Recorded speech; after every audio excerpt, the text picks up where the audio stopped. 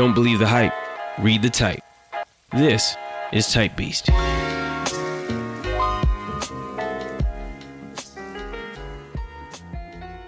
Hey, what's going on, everybody? We bring to you a special episode of TYPBST in light of the death of Kobe Bryant and his daughter, and I believe it was 7 other people. Including the pilot, yes. Yeah. 8 passengers Yeah. and a pilot. 8 passengers, including the pilot. No, plus the pilot, so 9. Yeah.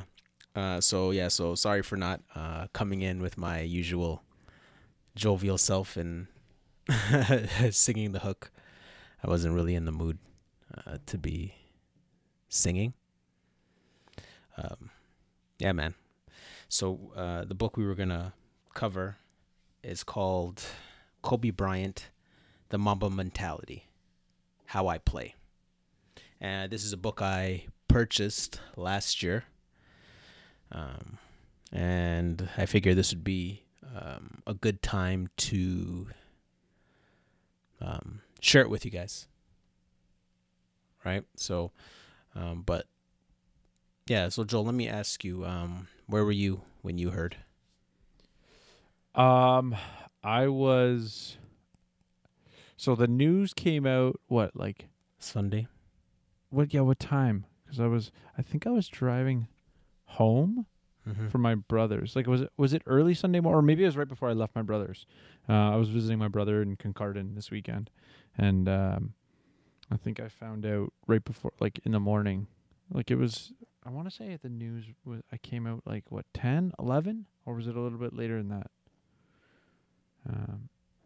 I don't quite remember. But, yeah, I was with my brother, or I was just after that, and I was driving home. And it was, I don't know, it was surreal to some extent. What about you? Where were you? How was your initial response? Oh, well, for me, I took a nap after church, and I woke up, and, my cousin Andre messaged me and told me that, he just said, Kobe died. And I'm just like, okay, well, I know other guys. I have friends with the name Kobe. Yeah. So I'm just like, and I'm fresh out of an hour nap, and I'm thinking, is this a dream? Like in my head, like when you wake up and you're kind of like flustered, and you're still trying to get your stuff together, and I'm just like, what? I'm like, well, Kobe died. I'm like, what? And then I check my WhatsApp, and everybody starts messaging me. My phone starts blowing up. And then I go to Instagram, and like the first 10 posts are RIP, RIP, RIP, RIP, and I'm just like, ugh. I just put my phone down. And I was just like, okay. I just said, all right, man, I gotta get out of here. I gotta go to the gym. Like, that was my first default. My default was just like, yeah, I gotta go to the gym. Gotta go burn off some steam. Oh man, I just had to go to the gym. I had to get out of here. I gotta go and burn off some steam. I gotta go hit something, get on a heavy bag or something, and just it was crazy. So that's how I heard it, and very sad news. Whole basketball community especially is like super devastated.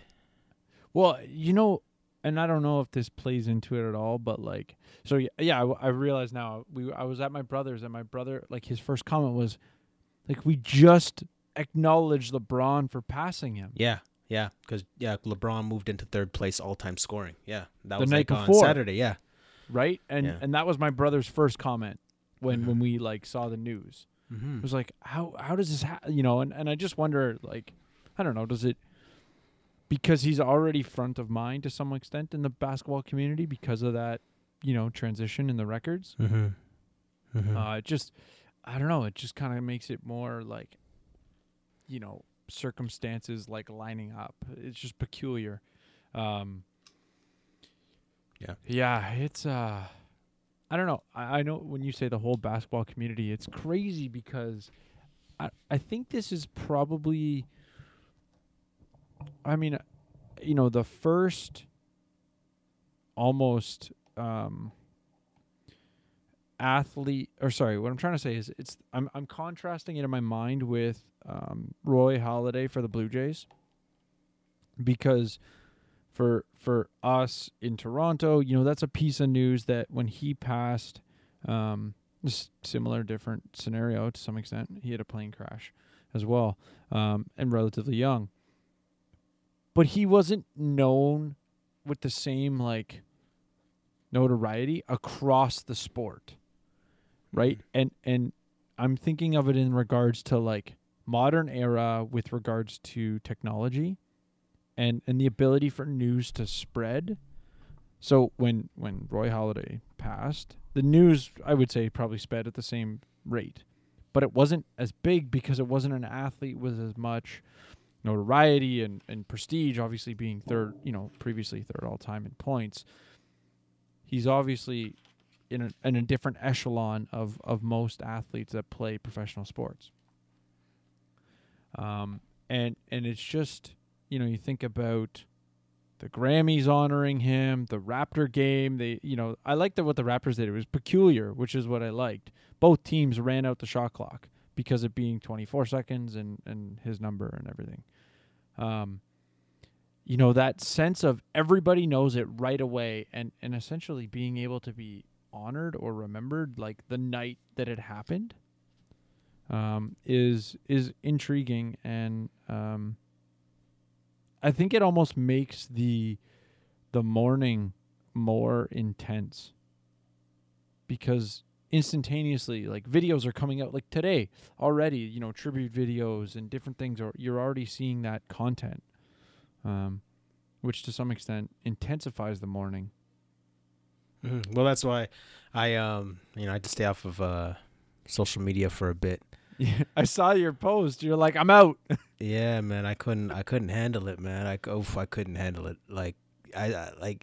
Because you on my social media, it's a lot of basketball stuff, a lot of anything that has to do with basketball, sneaker blogs, basketball trainers, commentators, all that stuff. I follow them all. And so that was all in my feed, and I was just like, yo, I can't even. I just came off of it and just been, just praying, more like praying and reflecting more, reading my Bible, contemplating theodicy meaning philosophies on the problem of evil. How do we reconcile the existence of God and and evil, and how to console people in light in articulating a theodicy that's encouraging the people. So for me, I was just trying to find a theodicy that was encouraging to me as a Christian. So there's a book called How Long, O Lord by D.A. Carson, which is about suffering, and he says in it in counseling people who are grieved as Christians is not always the wisest thing to give them the right answer, because that's not it's not comforting at that moment. What that person needs is a comfort. So the technical biblical answer to the whole issue is that all things are done to glorify Christ, and that Christ is the ultimate reason for our existence, and that's what all history is leading up to. Now, whether you believe or you don't believe that Christ is worth it, it is what it is. But the other aspect that's I find a little bit less intense and comforting is that, we weren't meant to die. And that's a biblical concept that a lot of people have to that a lot of people recognize that at face value, that we weren't meant to die, that death is unnatural. Because of sin in the creation, we die. But we all have a yearning to live, and not die. So this is just definitely a shock to see somebody lose their life, and a bunch of people in such a sad way. So just a reminder that, sin is real, and it has corrupted the creation, but there is a hope, and that Christ will redeem his creation, and there will be new heavens and new earth, and death will be defeated. But yeah, life is short too, and that we have to make sure that we express our love to our loved ones, and learn to number our days as the scriptures teach, and get our paperwork ready for the Lord. Now, as far as Kobe's walk, I don't know where he was at, or anybody was at on the plane. Yeah, I mean, I would say you definitely. I would say he seems to have come a long way from his, let's just say his days of cheating on his wife. Yeah. Debacle. It just as a character, right? Like, I mean, you look at the time of his career, the age he was at when that happened. I think it was right before the birth of his first kid. His daughter's 13, many years later. But just, you think of going through the beef with him and Shaq and all that stuff that's so far behind him. But you just see the character being different. To your point, like, I don't know where his walk was at, but I just know he wasn't that young punk kid. Yeah. And the potential of, his walk being vastly different than maybe some of his negative highlights is there's definitely some fruit there that would say at least at a minimum he matured. Did he know the gospel? Did he know the truth? I don't know, man. It sucks that I can't answer that question, but. Mm-hmm. Mm-hmm. Yeah, and that's the reality that Christians got to wrestle with. Whether it's Michael Jackson or whoever. When somebody who a legend, somebody who's famous dies, the ball gets put in the Christian's court again, and we got to start wrestling with, okay, whether the person was saved or not. We don't know, but it's still a reality that hits home for Christians, where we're like in the back of our head. Now, of course, we don't want to be rude and come out in public and declare where the person was at. But in in our hearts, there's a grief where we're kind of like, oh Lord, I pray, I hope, that was the case. Because there's a lot of guys in the NBA who are Christians who don't express it publicly. That's what I've learned. So we'll see. Yeah, not all are Steph Curry and put verses on their sheet. Yeah. But yeah. So. But in light of all that, he's definitely a legend, and he deserves his due respect for his contributions, not just to the basketball community, but I believe to humanity as a whole. And that's probably saying a lot, but this is coming from a guy who has a Kobe tattoo. Uh-oh. Yeah, so repent. I'm just kidding. It's a different podcast. Yeah. So, for those of you guys who don't know, I'm a big basketball guy. I grew up playing a lot, and there's in the basketball community, there's a tagline we use. We say ball is life, and so for me, prior to me becoming a Christian, ball was life for me. And so, when I was 23, I got a tattoo of a silhouette of Kobe Bryant.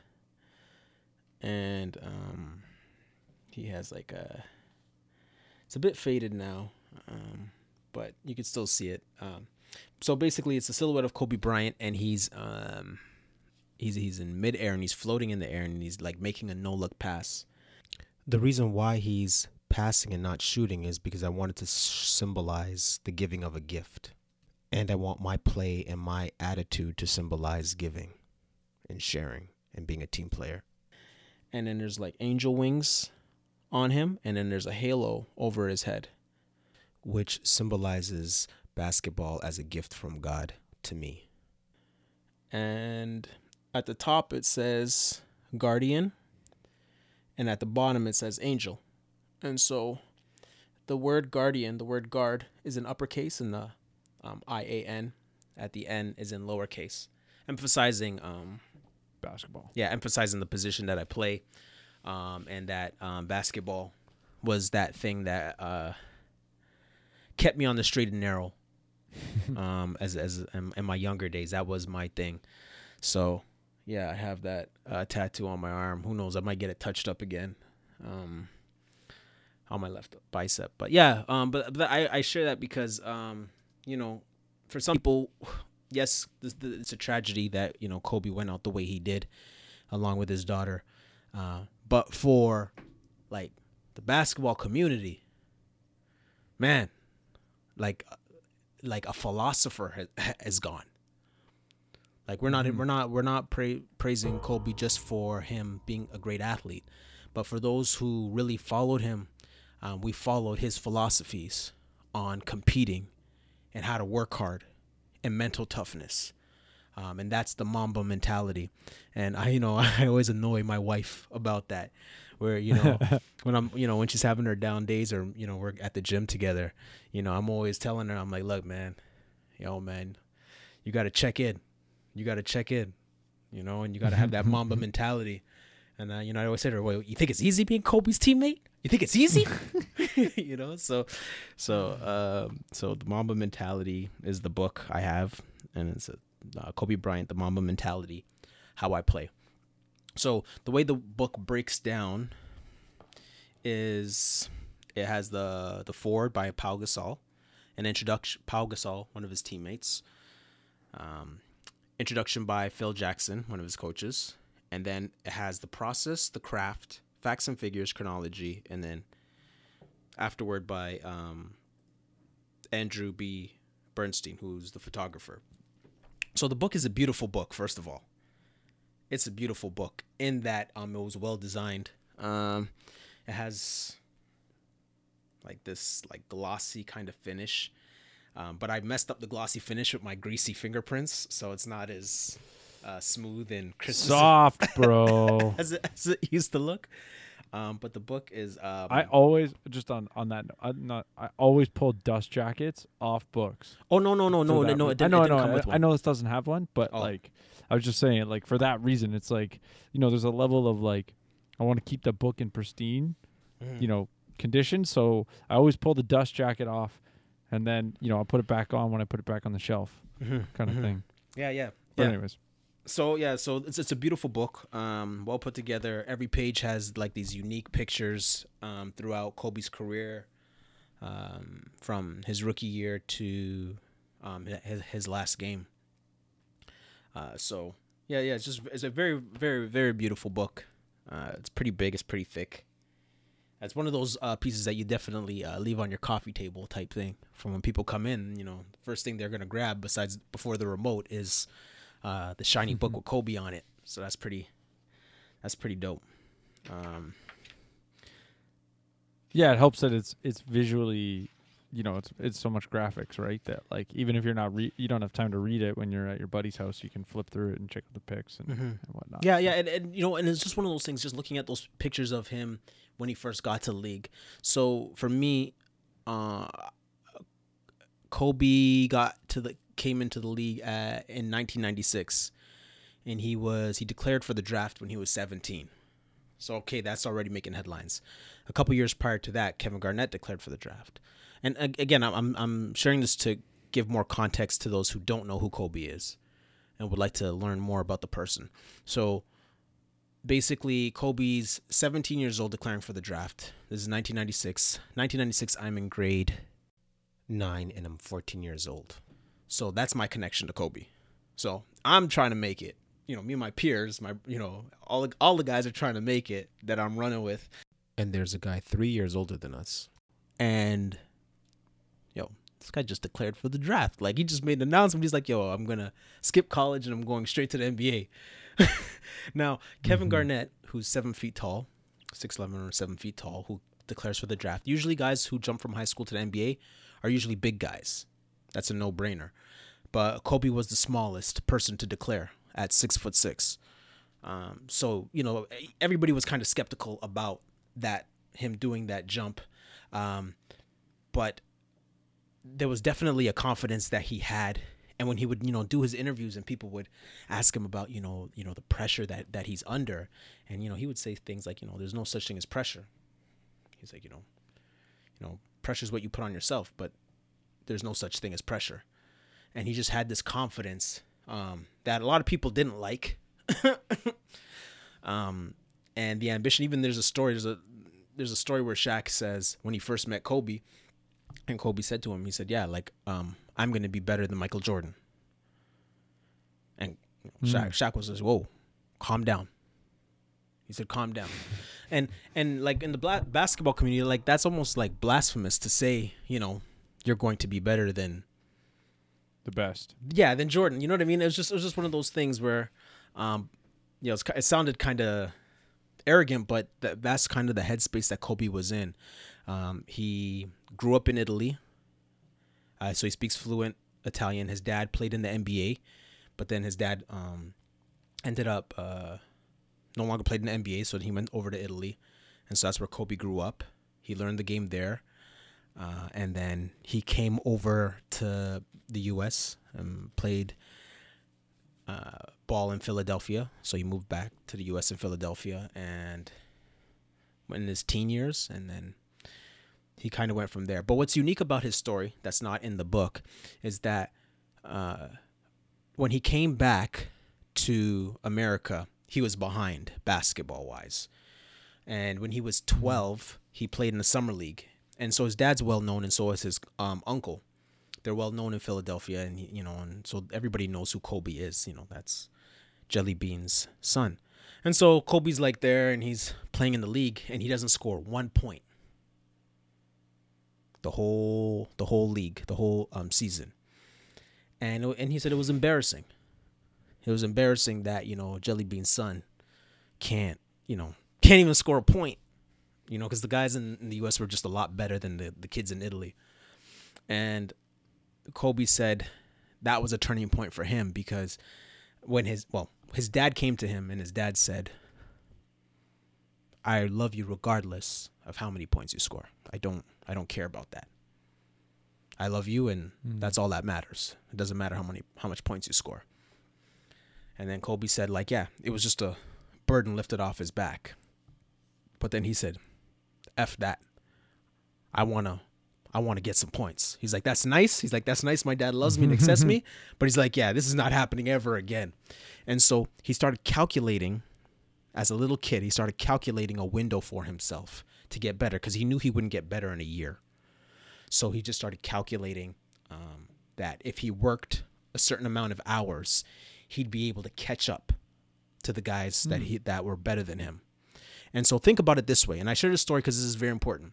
So from like age 12 to 17, he went from scoring 0 points to declaring for the NBA draft. This is insane. And it was him he just made it up. He just made it up in his head to say, okay, I'm done with this. I'm done with the 0 point nonsense. And then every year he just kept improving, and he said he had like a kill list.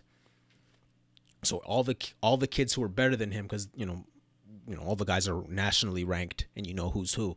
Yeah, and then every time he just kept crossing off their names.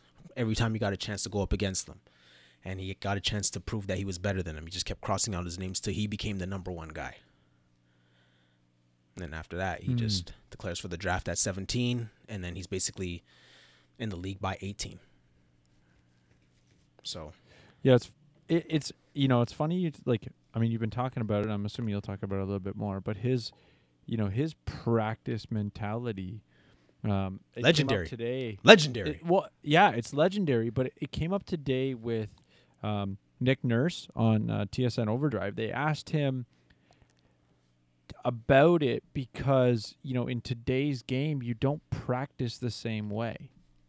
No. Right? I mean, it's in sports in general. This isn't just, I mean, the Leafs have, if you look at the Leafs, the scenario with them firing Mike Babcock and replacing their coach is very much some of that passing of the guard in that regard. Mm-hmm. So the new, coach / GM / a number of things is much more about skills practice as opposed to, let's call it the old school way of practicing for hockey. And I presume you have a similar. So the question that was posed to him was like, how would that translate? And he basically just said, they still practice as hard. They just practice differently. And he made the comment that you see a lot less one-on-ones in practice today than you would have historically. So I just find it interesting that, even though we have a much different method of practicing, I don't think you would have seen much different in his mentality, in his approach. He just would have been practicing in a different manner. Yeah. So this is okay. So I'm going to read to you a section from his book. So this is, a section from his book. My midnight workouts have become a thing of legend. They were always purposeful. They were born from a mix of obsession and real-world responsibilities. I always felt like if I started my day early, I could train more each day. If I started at 11, I'd get in a few hours. Rest for 4 hours, and then get back to the gym around 5 to 7. But if I started at 5 a.m. and went until 7, I could go again from 11 until 2, and then from 6 until 8. By starting earlier, I'd set myself up for an extra workout each day. Over the course of a summer, that's a lot of extra hours in the gym. At the same time, starting early helped me balance basketball and life. When my kids woke up in the morning, I was there and they wouldn't even know I had just finished at the gym. At night, I'd be able to put them to bed, then go work out again during my own time, not theirs. I wasn't willing to sacrifice my game, but I also wasn't willing to sacrifice my family time. I decided to sacrifice sleep, and that was that. That's crazy to hear, because I was like, okay, so when does he sleep? As you're reading it, like, I'm waiting for you, but it's good he said it. The quote has it, because it's honorable that he's at the same time, because recognizing the necessity of responsibilities that he can't give up. So where's it going to give? Yeah, right. Yeah. Rather than sacrificing his fatherhood responsibilities and family responsibilities, he's sacrificing his own personal time to do the things he needs to do. Yeah, and like, even when we talk about his daughter who played Gigi, and he used to talk about, like, parents teaching their kids how to be hard workers. And he said there's no way to teach your kid to be a hard worker but to show them how it's done. So when he retired, he started working out with his daughter in the mornings. So they would get up early and they would do the workouts. But, he would say, yeah, that was daddy-daughter time. And it was important for me to show her what hard work looks like and how to do it. And so they would do it together, and then they eventually, just, of course, became closer and closer. But he says, yeah, the best way to teach your kid is to actually show them what hard work looks like. Lead by example. Yeah, and show them what it looks like. Because, yeah, when you really think about it, like, hard work is a hard place to go, to push your body, to push your mind. But if somebody's there kind of walking you through it, like, hey, you're not going to die if you get up at 4 a.m. Hey, you're not going to die by doing an extra push-up. You're not going to die by doing this extra sit-up. Right? Mm-hmm. So this was very, very, very encouraging to hear him talk about his time that he put in the gym, but also with his family. Now, this next quote is about greatness, and he says this: if you really want to be great at something, you have to truly care about it. If you want to be great in a particular area, you have to obsess over it. A lot of people say they want to be great, but they're not willing to make the sacrifices necessary to achieve greatness. They have other concerns, whether important or not, and they spread themselves out. That's totally fine. After all, greatness is not for everybody. That's heavy.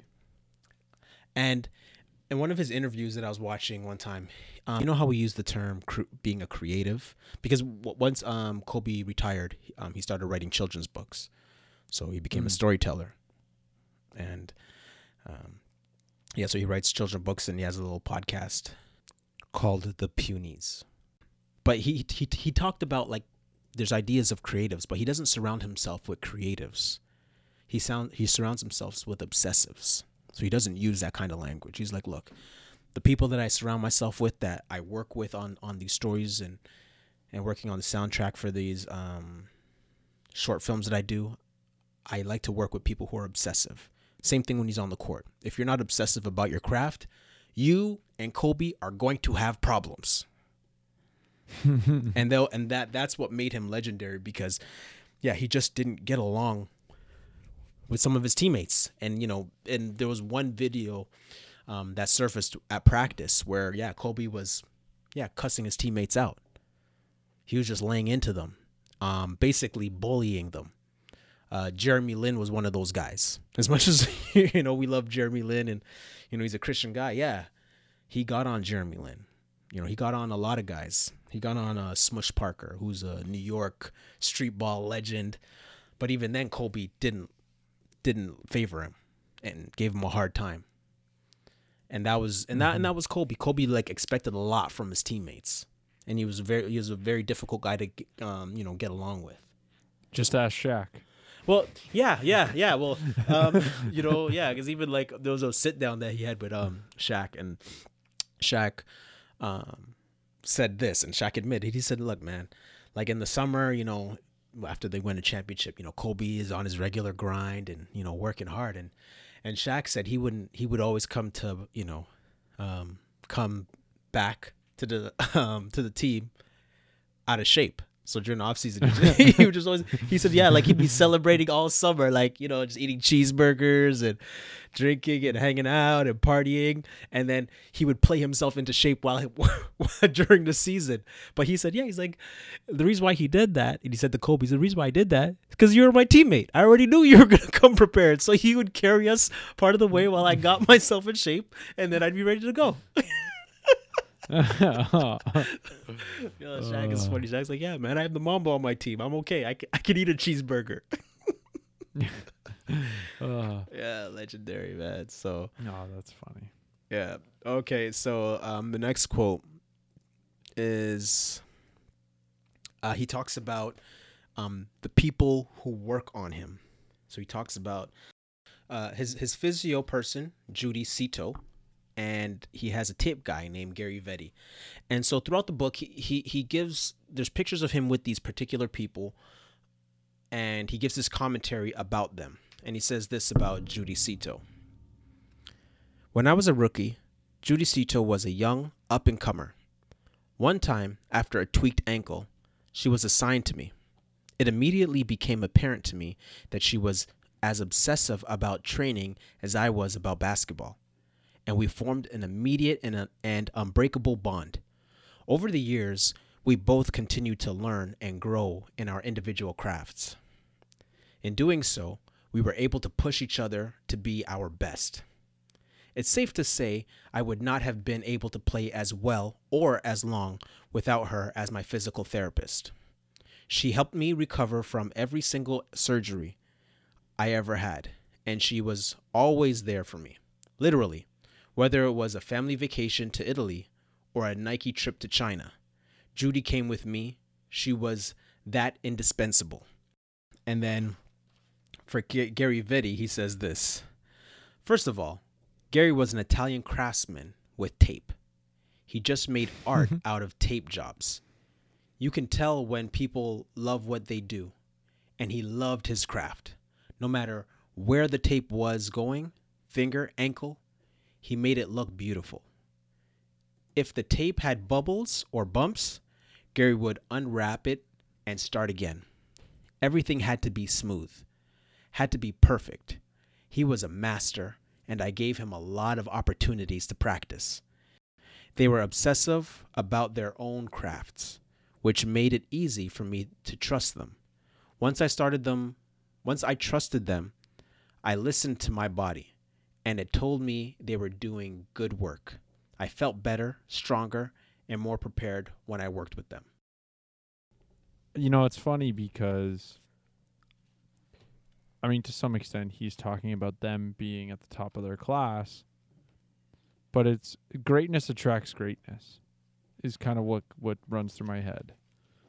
You know, how much is it, you know, he's because of his character and his persona and the, you know, that he puts forth, that people like that are drawn to him. And in the sense that, you know, they want to work around him. They want to work with him.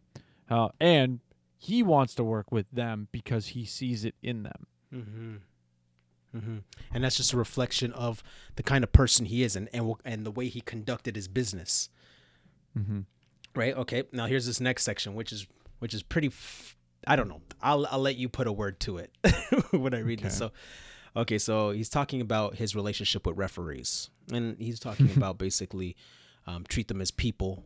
And part of his strategy to winning and playing well was not just also befriending them and being respectful to them and building a rapport, but also studying what they studied. And listen to what he said.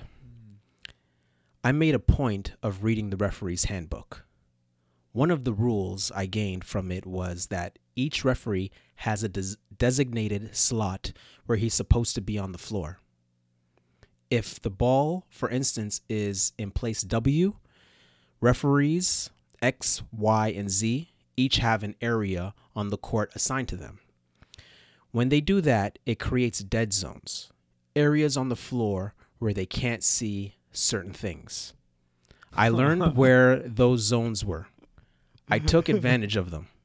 I would get away with holds, travels, and all sorts of minor violations simply because I took the time to understand the officials' limitations. Reading is fundamental. Oh, that's genius. Just like, so I'll contrast this with, it's totally different, but it's similar. So I was listening to a podcast with Wayne Gretzky recently, and they were talking about, I don't know if he brought it up in a story or they were talking about it after the interview. Basically, when Gretzky was a kid, his dad made him sit down and trace where the puck was during a game. So he would literally sit there with like a shape of a rink picture and just trace where the puck is the whole game. What do you mean trace? Like with a pencil, just wherever the puck was, he would basically go to there on the like picture of a hockey rink. Yep. Okay. So the puck's in the corner, put the puck in the, draw the puck in and then move his pencil wherever the puck went. And it's a similar mentality, but it started to mentally train him as a kid. I don't go where the puck is, I go where the puck is going. And just thinking about the game differently. And so I'm just drawing a parallel to thinking about things differently. And the elite, the great players in the game, just have this uniqueness to the way that they do things, right? Like, so Kobe's reading where the refs or what the refs are going to be doing in order to exploit them, which is amazing. Like, and did it make a difference? Is that the reason he's fourth on the all-time scoring list instead of fifth? Does that make a difference in the number of championships? Like, probably not. Or probably because he's done it. Well, yeah, but I mean, he's 1,500 points roughly above of Jordan in the all-time scoring list. Is that the difference? I don't know. Maybe. But if anything, it's potentially a game here or there. 2 points difference, right? Or even think of it more in the sense of the things he's getting away with, the other team getting frustrated. Yeah. Because how are you getting away with this, right? Think of it like pulling on a guy's jersey for a half second. How he was able to get away with that? Knowing this part of the court is where I can get away with that. Yeah, very fascinating. So, yeah. Yeah. Okay, so now this next part is about the Mamba mentality, which what the book is called. Initially, I thought the phrase Mamba mentality was just a catchy hashtag that I started on Twitter. Something witty and memorable. But it took off from there and came to symbolize much more. The mindset is about seeking a result. It's more about the process of getting to that result. It's about the journey and the approach. It's a way of life, I do think that it's important in all endeavors to have that mentality. Whether I hear an elite college or NBA player or a Fortune 500 CEO reference the Mamba mentality, I find it very meaningful. When I see people talk about finding inspiration in it, it makes all of my hard work, all of the sweat, all the 3 a.m. workouts feel worth it. That's why I put together this book. All these pages incorporate lessons, not just lessons on basketball, but also the Mamba mentality.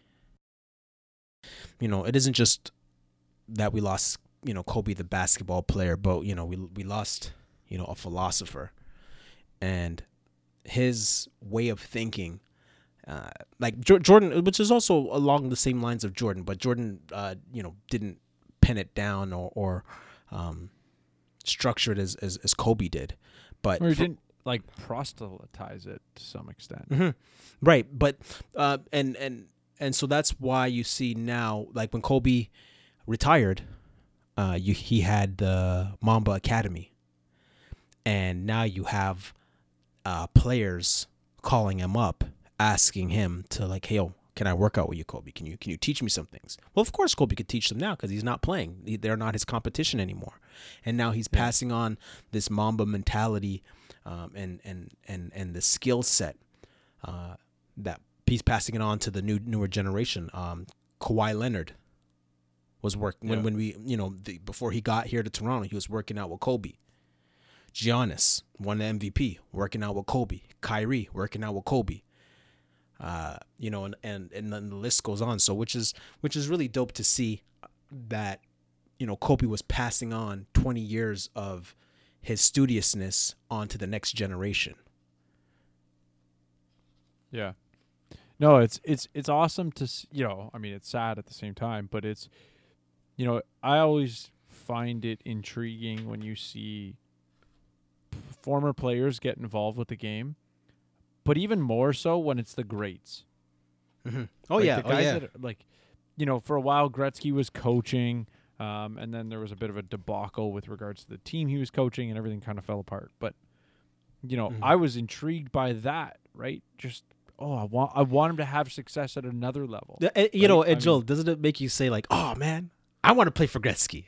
Like the whole time I'm thinking in my head, I'm like, yo, I want to work out with Kobe. Like I don't even play anymore, but I'm like, yo, I wanna work out with Kobe. I wanna, Kobe, even for like me watching Kobe play, and he'll be doing things where he'll just pump fake reverse pivot and be able to ask him about it, which is really cool. And he was open to doing that, and he was doing that with a lot of guys.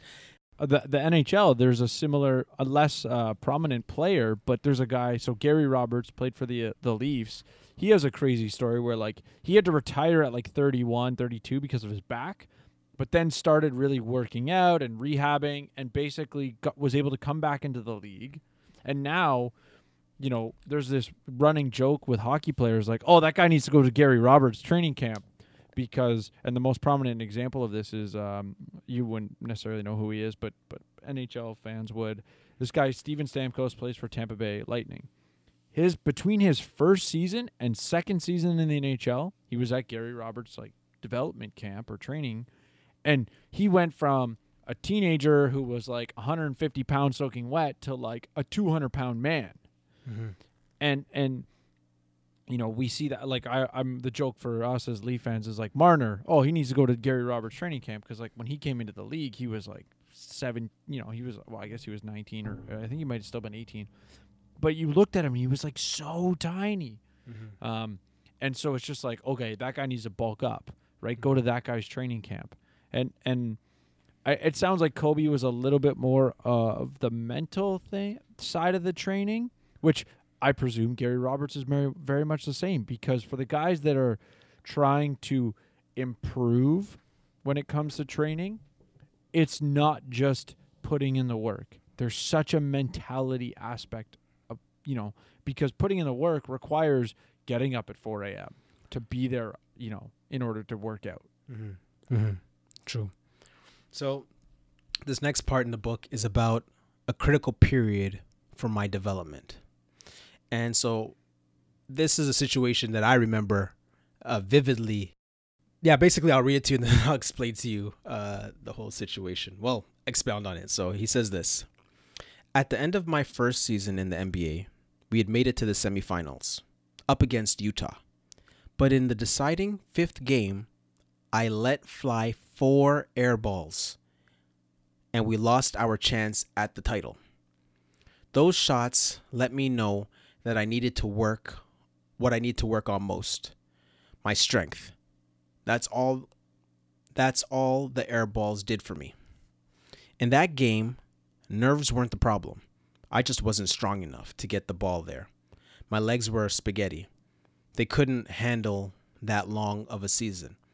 How did I respond to that? By getting on an intense weight training program. By the start of the next season, my legs and arms were stronger and I was ready to get it on. In the immediate aftermath, I was never concerned by how the franchise or fans would react. I knew I would put in that work, which is what I did. In fact, as soon as we landed, I went to Pacific Palisades High School gym and shot all night long. I went back the next day and worked. And I worked and worked and worked. In my mind, it was never a matter of, oh no, I'll never get another shot at this. I felt that my destiny was already written. I felt I knew that my future was undeniable and no one, not a person or a play, could derail it. Okay, so I was watching that game with my cousin Biggie. Kobe shot 4 air balls from the 3-point line in a Game 5 deciding game. Man, I said to my cousin, I was like, yo, man, this guy's trash. This guy's garbage. This guy shouldn't even be in the NBA. I can't believe this. This guy's so Oh, man, I hate Kobe. I hate him. Man, I was so mad after that game. I was just like, yo, because I was like, yo, I don't shoot 4 air balls. Like, come on, man. Yo, man, this guy, man, he made a mistake coming to the NBA. I remember that day. And then, all right, and of course, then, history unfolds. And now I felt like Kobe was talking about me in this book because I was definitely, actually, a lot of people were very critical of him shooting 4 air balls because you figure if you shoot 3 air balls, the next time you get the ball, you should pass it. Or don't shoot from 3. But he tried it again. And you're like, yo, bro, we're trying to win here. You're like, who is this It wasn't kid? 4 in a row. Yes, it was. 4 in a row. 4 in a row. Air balls. Oh, okay. I when you were I was like, okay, wait. 4 air ball. 4 in a row, man. That just stings. No wonder he and it's okay. I've heard this. I don't know where I heard this line, but it's, if I'm not winning, I'm learning. Mm-hmm. Right? And the idea is that, in essence, you learn the most from your failures. Yeah. And that was the thing, man. And it was, but even like you just look at his approach, like for most people, you shoot 4 air balls in a deciding game, your life is over. Right? Your life is over and it's just downhill. But for him, that wasn't a stumbling block, but a stepping stone. That was a start. Right? And that was a start of his greatness. Yeah, right. But see, this is why, so many hoopers and CEOs of Fortune 500 companies love Kobe because, you look at his life and you look at like the roadblocks that he faced. He always just found a way to overcome. And yes, we talked about, you mentioned his rape case. And what I remember about that, now that's not mentioned in this book, which, conveniently left out. Yeah, but if I could fill in that gap, yes. So he, the way how I saw it through my eyes is that Kobe, when he first came to the league, he had this arrogance about him where he didn't fellowship with his teammates. He always just kind of stayed off to the side, even though he was younger. Even as he became of age and he was allowed to go out, he never went out with them. He never went out to drink with them. He was always carrying himself like he was better than them. And he always had that aura that he was better than other people. And then, like he just doesn't get caught up in the stuff they get caught up in. and it's all about being professional and playing basketball. And then the rape case happens. So when the rape case happens, you're just like, well, Kobe's not that kind of guy. He doesn't go out. He doesn't do what those guys do. He's not like them. But the truth is, yeah, he was guilty, not of rape, but of him having sex with outside of his marriage and committing adultery.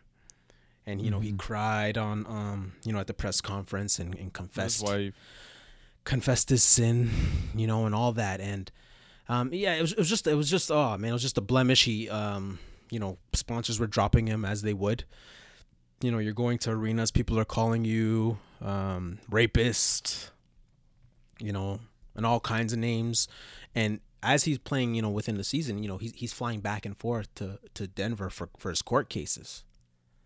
Right. So there's just a lot of drama going on. His wife has left him and he's trying to get his wife back, all this, but his play didn't drop. Yeah. His play, this guy's play did not drop. Well, and you know what, to me, and maybe you think like, I don't know about you, but like in terms of my work, in terms of school, some of the times that I perform the best is when I'm under the most stress. Mm-hmm. And some people like, I would say that for school wise, like I did, even work wise, like I'm relatively confident. I think if I wasn't confident in myself in the particular scenario, stress would take me in the opposite direction. Mm-hmm. Mm-hmm. And so, you think of in referencing him, I don't, in terms of we use it, the rape case, was he guilty of rape? Was, well, they settled out. They settled out. Exactly. And when I saw the headline today, actually, when it came time for her to testify, she wasn't there. Now, was that because he paid her a sufficient amount of money that she was willing to not charge him? I don't know. That's messed up. And it, I hope that at the end of the day, it was a situation that went out of control with regards to the legal system. But maybe it was, something that shouldn't have happened, and he crossed a line that he didn't have to go to jail for. But regardless, he was clearly under stress, but still able to perform. Mm-hmm. Regardless of how bad it was or wasn't, that burden, as you've put it, didn't seem to hinder his play. No, he's very good at compartmentalizing, and I think that's a big takeaway, especially for people, just the average everyday people. Like we all have multiple things that we're trying to juggle, and sometimes certain things impact other things, whether it's your home life impacting your school life, impacting your workout and eating life, and so forth, and then impacting your spiritual life. Like at some point you have to take control of the situation and accomplish the task at hand. So he has a job to do, and he has to play basketball and play it at a high level, and he was doing that even during that difficult period in his career. So I thought that was pretty fascinating. Now the next part, he talks about the agony of defeat is as low as the joy of winning is high. And he says this, however, they're the exact same to me. I'm at the gym at the same time after losing 50 games as I am after winning a championship. It doesn't change for me. And I thought that was a big takeaway, because like I look at myself, and the way I get motivated is through external means. Like I get personally, I get motivated by I know you guys are gonna think I'm weird, but I get motivated by negativity. I don't really like encouragement. I don't thrive under encouragement. I thrive under negativme and adversity. So when someone doubts you, that's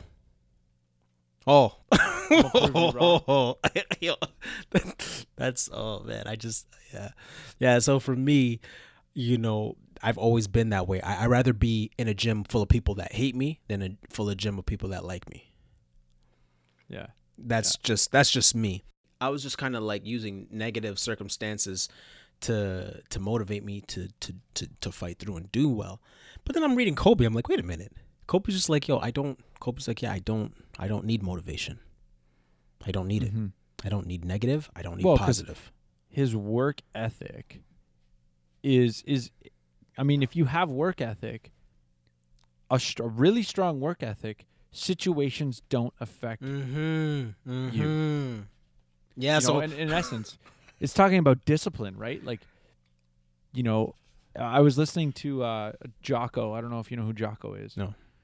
He's a machine to some extent. But he's all about work ethic. And it's like, it's a decision. You either decide to work hard or you don't.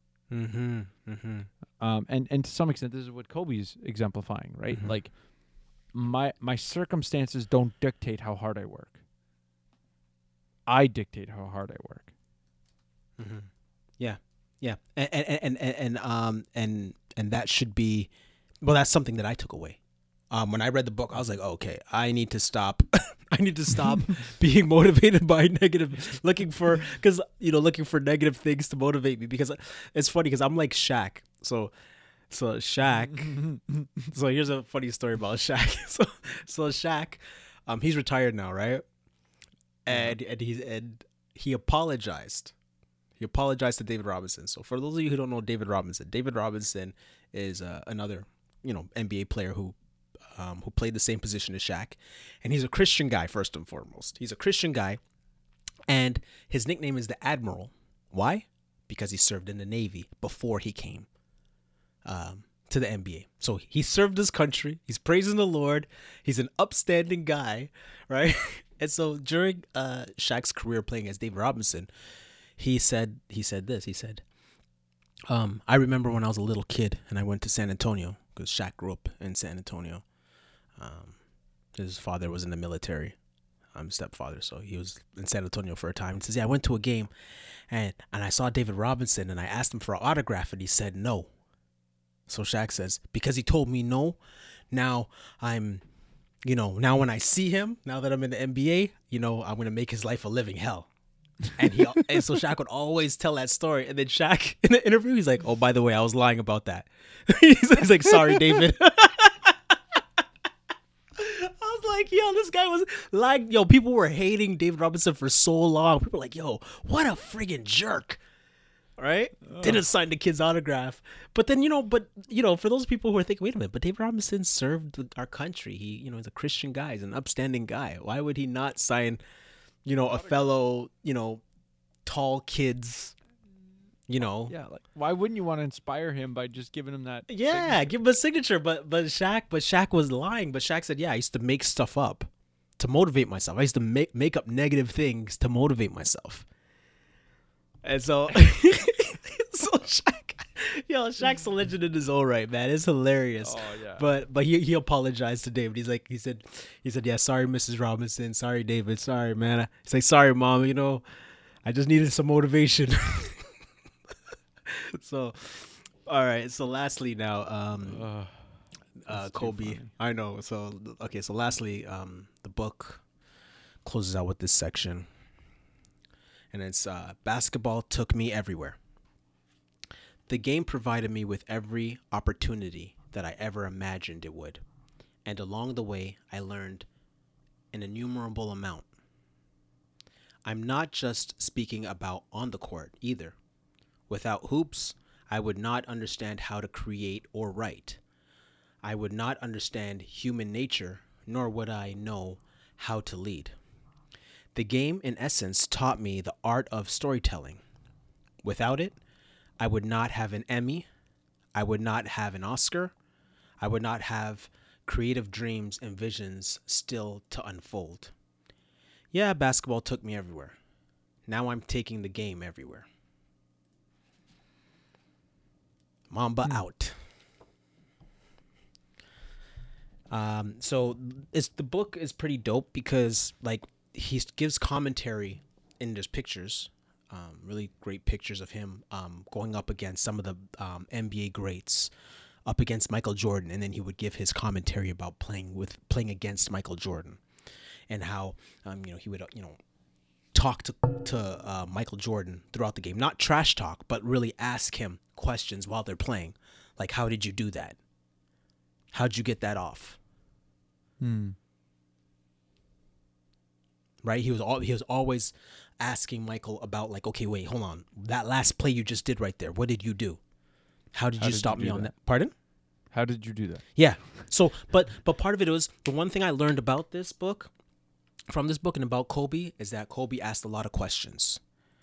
He always asked a lot of questions. And I think and I know in God's providence, he put all those greats around him so he was able to pick their minds. Because, yeah, you can be around great guys, but sometimes there's pride where you don't want to ask them for help. You don't want to, ask them because you don't, or you're so starstruck.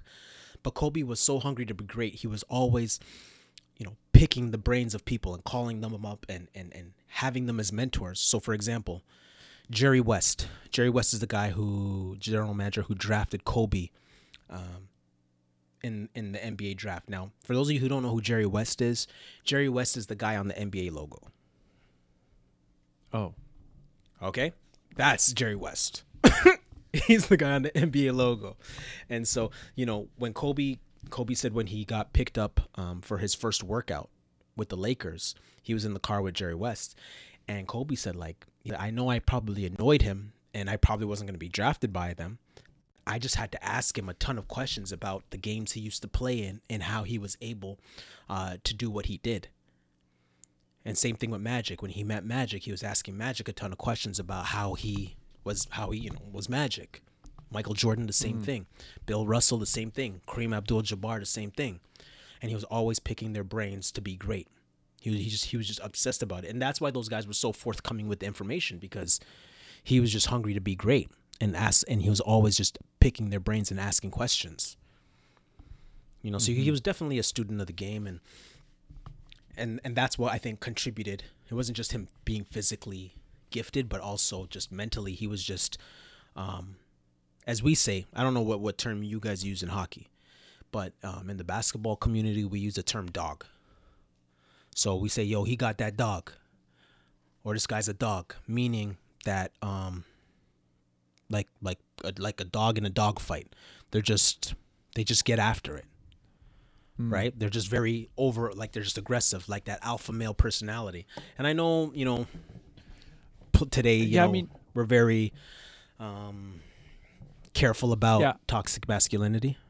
Well, I was gonna say in hockey, it's a different animal, because you've got, like, I would say you've got the term grinder in hockey, which is generally more about a guy who works really, really hard, but he's on the fourth line. And the reason is, like, because in hockey, to some extent, it's much more of a team game, right? So the hard worker is creating space for the talented, skilled guy to make a play. No.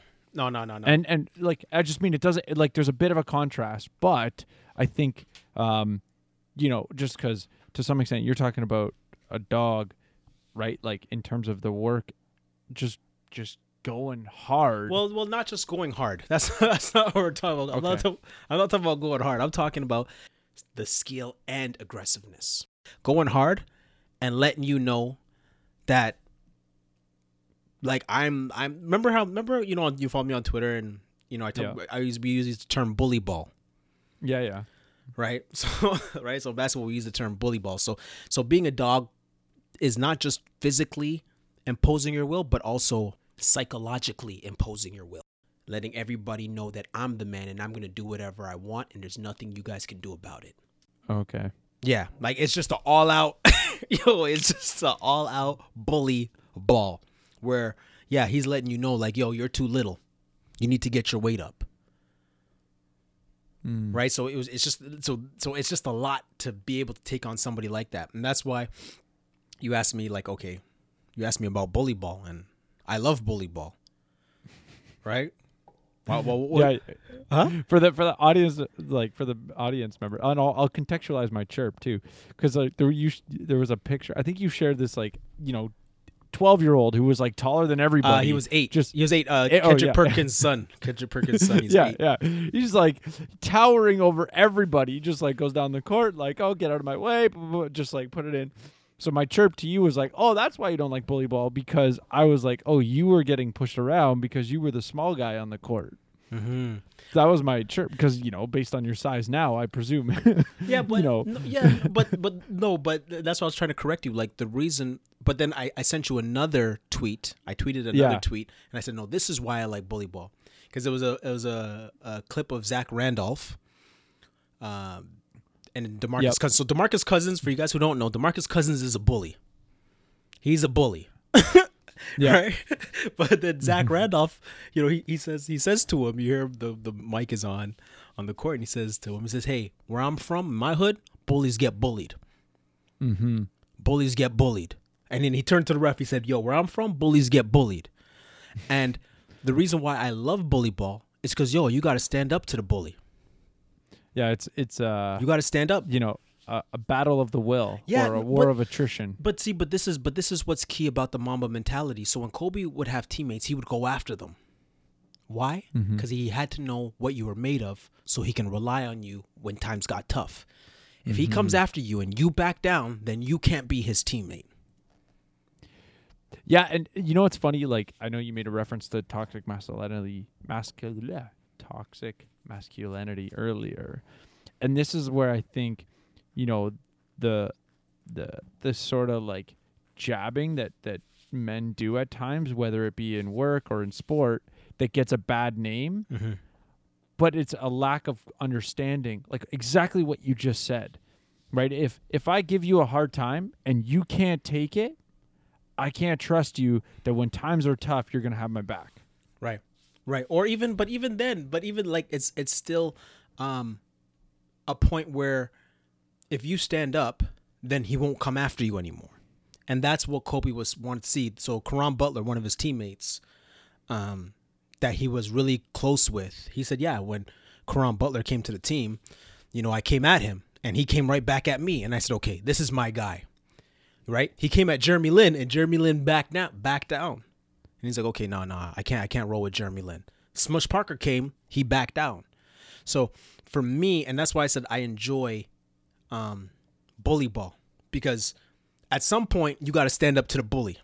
You got to stand up to the bully, and that's a life lesson that we can take away. That bullies only pick on people that are nice and quiet and can't defend themselves. As soon as they say you can defend yourself and you're not going to have none of that nonsense, they back off.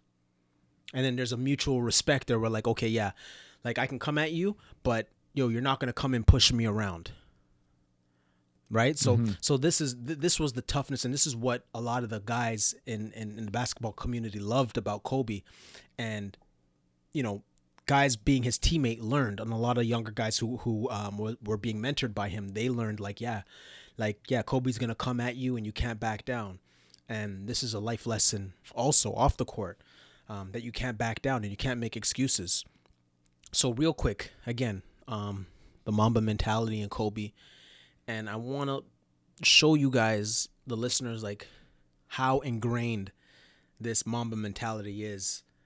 Well, for me, in that, like, I was talking with somebody, I'm not going to say their name because of, the Sixth Sense report. We talk a lot about political stuff and social justice stuff. And the person said to me, aren't you moved by the disenfranchised black people? And the difficulties that they're under. And I said to her, honestly, because of the way I was raised, I don't have a framework for interpreting disenfranchisement.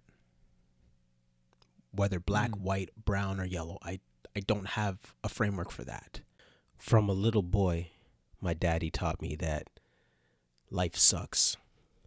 And that life is hard, and that you can't expect people to come and save you, or that people owe you anything, and that you got to work and you got to grind and you got to survive. It's all about survival. As a hooper and playing for the coaches I played for, I was raised not to make excuses, to grind and get yours. That's what we did when we hooped. Those were the coaches that I played for. Right? Those were the guys I was surrounded with. There was just no excuses, regardless for anything. No excuses. That was it. Yeah. You just grind. Like to this day, I don't have a framework for excuses.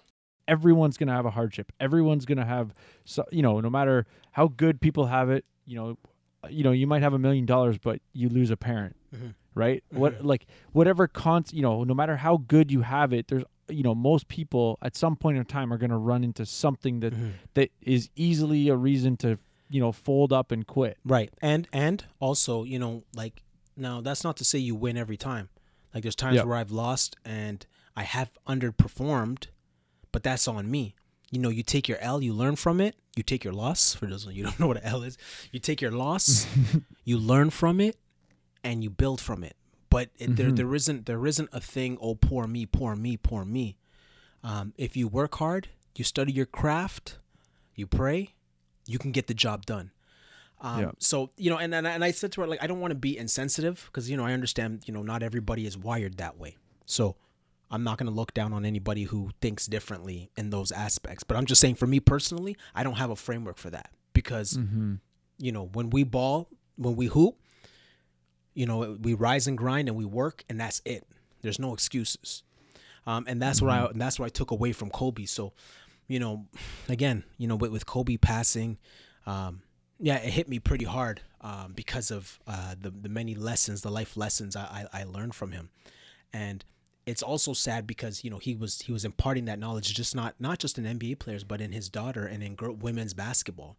And I know he was planning on taking women's basketball to the next level and giving it that cosign that women's basketball needed, because women can hoop. Yeah, well, what's crazy? I was watching T-Mac for like 5 minutes, just randomly turned on Sportsnet or TSN today, and T-Mac was like pretty much in tears talking about it. But he was basically saying like his daughter was built like Kobe, like. And so in this, in sense of what you were talking about, taking women's basketball to the next level, like he had this prodigy that he could, it wasn't just his name, like his words. He was going to be, riding hopefully his daughter's coattails to take the game to the next level. Yeah, yeah, and also or using her. Yeah, right?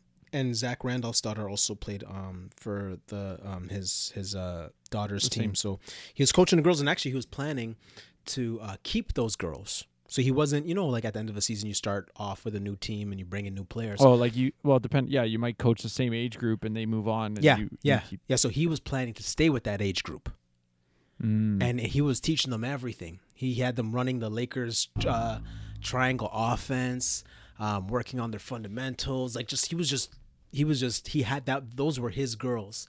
And I said to myself, I was like, man, if I had a daughter and she was on that team, I'd be like, Look, you're not doing anything else. Whatever Kobe says, you do. Follow him. That's it. You know what I mean? So for all those girls who were under his wing, I'm sure their fathers and their mothers were like, look, whatever you do not screw this up.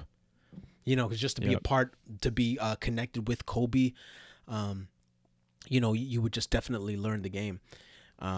So yeah, it's definitely a sad situation that happened. And man, life is short, and all the money in the world can't protect you. Because even I thought to myself, the safest place, one of the safest places you would assume would be with Kobe.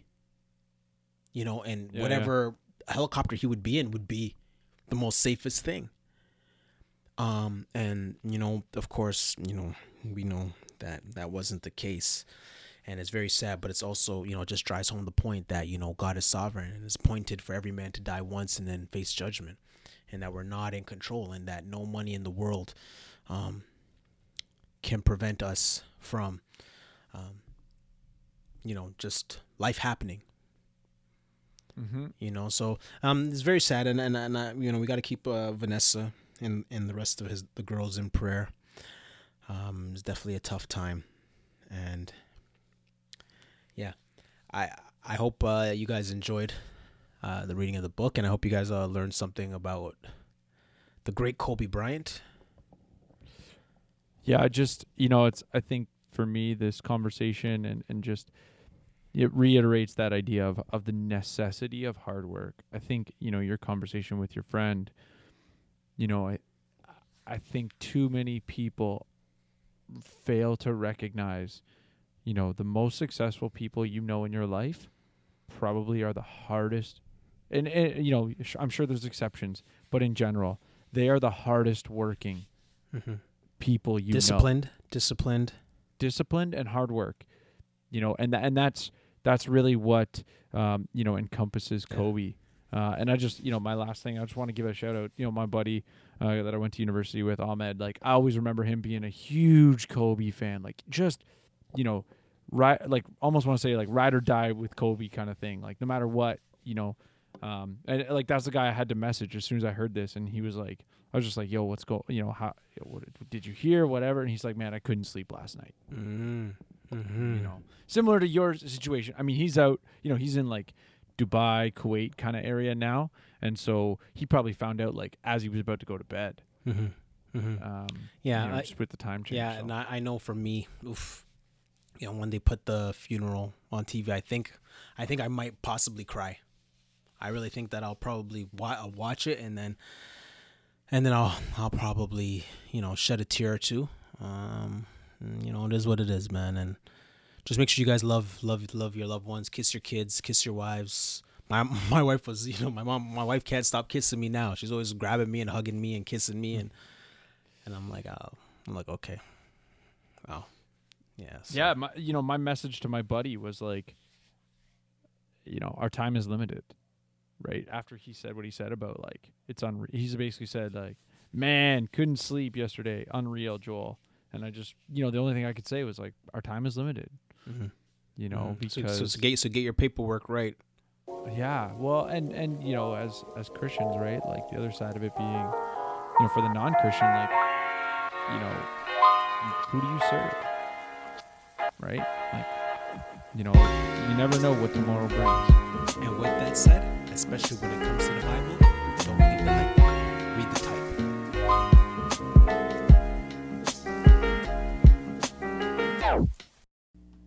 And lastly, our daughters, Natalia, Gianna, and Bianca.